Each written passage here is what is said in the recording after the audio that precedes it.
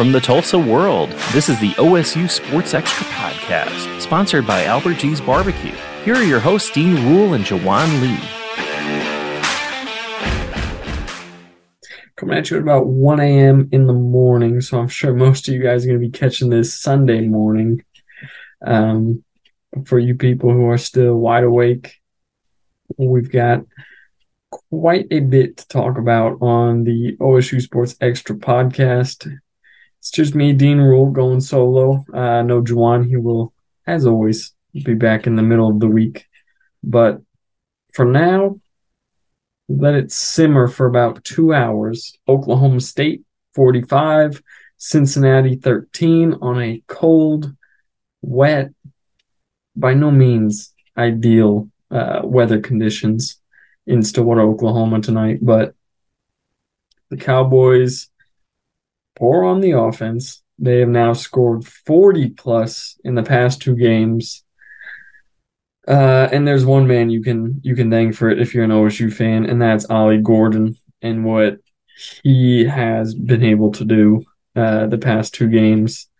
Tonight, against Cincinnati, who's a top 20, top 15 run defense. I think they're 18th. So top 20 run defense. Ollie Gordon, 271 yards on 25 carries, 2 touchdowns to go along with it. I think you got to put him in the superstar category at this point. I think you really do. Back-to-back games of over 250 yards. That is a list exclusive to himself and Barry Sanders in OSU football history, program history. And there's been some great running backs, Thurman Thomas, Terry Miller, Keith Toston, Kendall Hunter. I mean, Chuba Hubbard. The list goes on and on and on. Only 2 guys have been able to do that. And when Barry Sanders is your only company, you're doing something right. So I think it's time to maybe put Ollie Gordon in that conversation, that superstar conversation. He's over 1,000 yards rushing on the season. There's still 4 games to be played, so who knows what that total is going to be at the end of the year, and we'll have a lot more on that in your Monday edition of the Tulsa World. So pick that up. If you don't pick that up, give it a read online. Get a subscription. We're going to have all kinds of coverage that you're not going to want to miss, especially because for the next 7 days, there's one priority in the state of Oklahoma, and that's going to be Bedlam. So the Cowboys, they get it done mostly on the back of Ollie Gordon, who continues to impress, amaze. I think we're running out of words to describe what Ollie Gordon does. And I even asked Alan Bowman after the game, I said, what can you say that's new about somebody like Ollie Gordon? And he didn't. He said, Alan Bowman's best answer was he's just a freak. He's just, at this point, all you can say is he's really good at football. And that kind of, I think, encapsulates a little bit the Ollie Gordon fever that's going on right now. And I mean, he's become a big deal in the national media. He's become a big deal locally. I mean, it seems that the attention that is given to this guy, rightfully so, just continues to grow and grow and grow.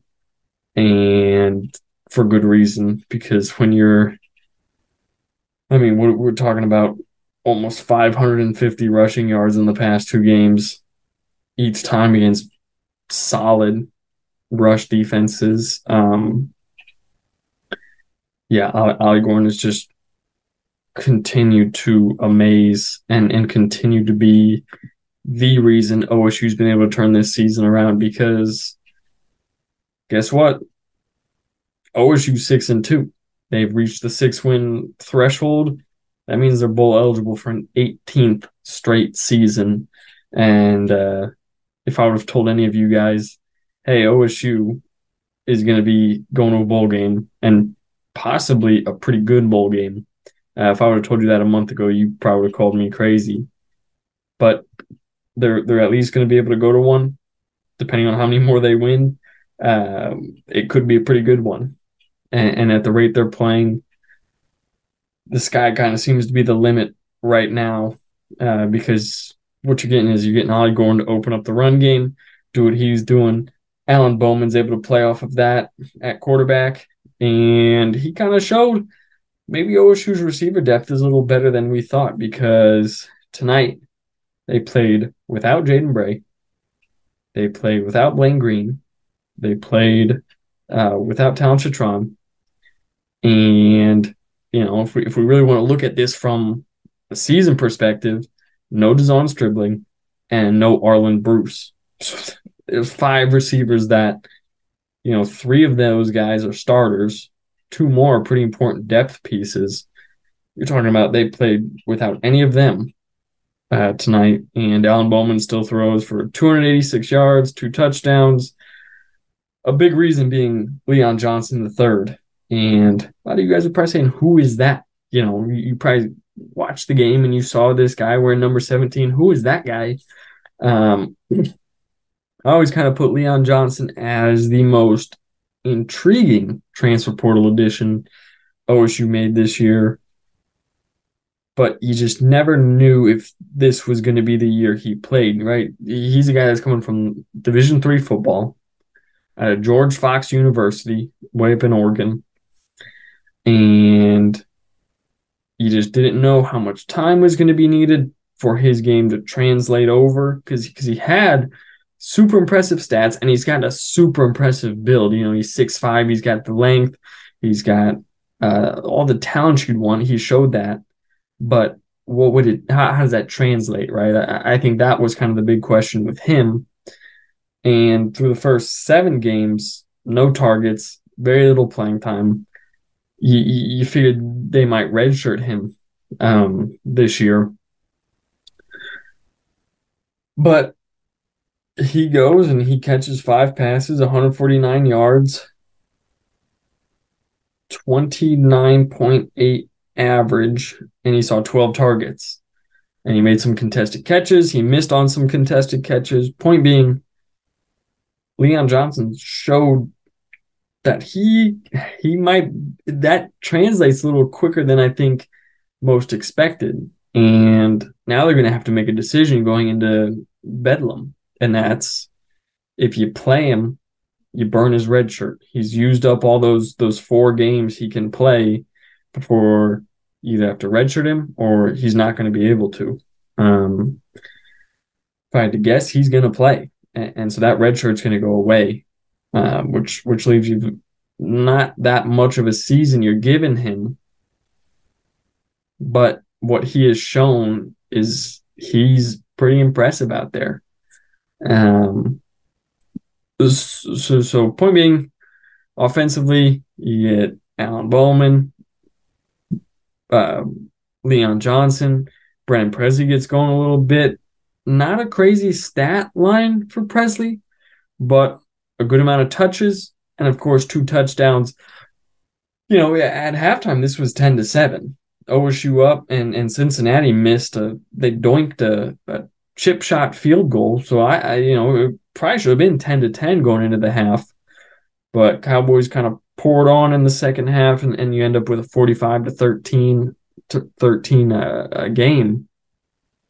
So they get bowl eligible. The defense does what they've been pretty good at, and they'll let up the big plays in the first half. They're able to make those adjustments. Cincinnati only scores 6 points in the second half, all coming kind of in, I guess, what you would call garbage time. But OSU, winners of 4 straight, going into a Bedlam game. You've got a bona fide superstar at running back now. I think it's time we just stop saying he's a budding star. He is a superstar at this point. What he has done is remarkable, and the impact it has had on OSU's season is remarkable, because now you're going into Bedlam. There's a 5-way tie at the top of the Big 12 standings. You've got OU, OSU, both Kansas schools, or excuse me, that is incorrect. Let me pull that up real quick before I start talking about what I don't start saying stuff that's not true. You've got OU, OSU, Iowa State, Texas, and Kansas State. Five-way tie at the top of the Big 12 standings with 4 games to go. Two of those teams are going to be going to Arlington to play for a conference championship, which is super impressive. I think when you talk about the Big 12, it's been an interesting year, but OSU's right there in the thick of it. And once again, a month ago, you're probably not talking about that. We're not having that conversation of what is OSU at in this conference. Where do they kind of sit? And what I think is, if we go even more big picture on this, and I won't go too much into this because it's just kind of the instant reaction to the game, but this conference is going to look super different 6 months from now. And I think there's always a lot of talk about who's going to kind of stake their claim in this conference as the top dog, since you're losing OU and Texas. And that's why I think this year was so crucial for a lot of programs to have a good year, to really kind of solidify themselves in the upper echelon of the Big 12. And a month ago when OSU's 2-2, I thought it was going to be pretty detrimental to the long-term health of the Big 12 pecking order. But now they're right in it. K-State's right in it. And Iowa State, even with everything they're dealing with, is in it. And I think that's super, super important for all three of those teams moving forward. So just the way OSU's been able to turn this around, they're going into Bedlam, which, I mean, any stat, any number you can throw, I mean, that all gets thrown out the window. That is just in name only. You know, it's Oklahoma State, anything can happen. I think we all know that at this point, but we will have tons of time to talk about that next week. For now, Ollie Gordon continues to impress, continues to be the catalyst behind this OSU offense that's blossoming into, I think, what a lot of people expect out of an OSU offense. And that defense continues to come along. It's not in the spotlight. It's not what we talk about every week in depth on this podcast. But it's there. It's getting better. And this seems to be a team that's firing on all cylinders, which is probably a welcome sign for anybody who's a fan of this team. So we'll leave it there. We're going to have all kinds of time to talk about this with Juwan on Tuesday. As always, you can find us anywhere. Apple, Spotify, Google, wherever you get your podcast, we're there. And if you want to read about some of these things a little more in depth, go over to osusportsextra.com or go to tulsaworld.com, go to the sports tab, go to the OSU tab. You'll find all our coverage. We're going to have great stuff. Sunday morning, we're going to have all kinds of Bedlam stuff. We're going to have all kinds of Ollie Gordon stuff. Anything you want to read, it's going to be there. So give us a check there. Keep checking out for the podcast, and thank you guys for listening.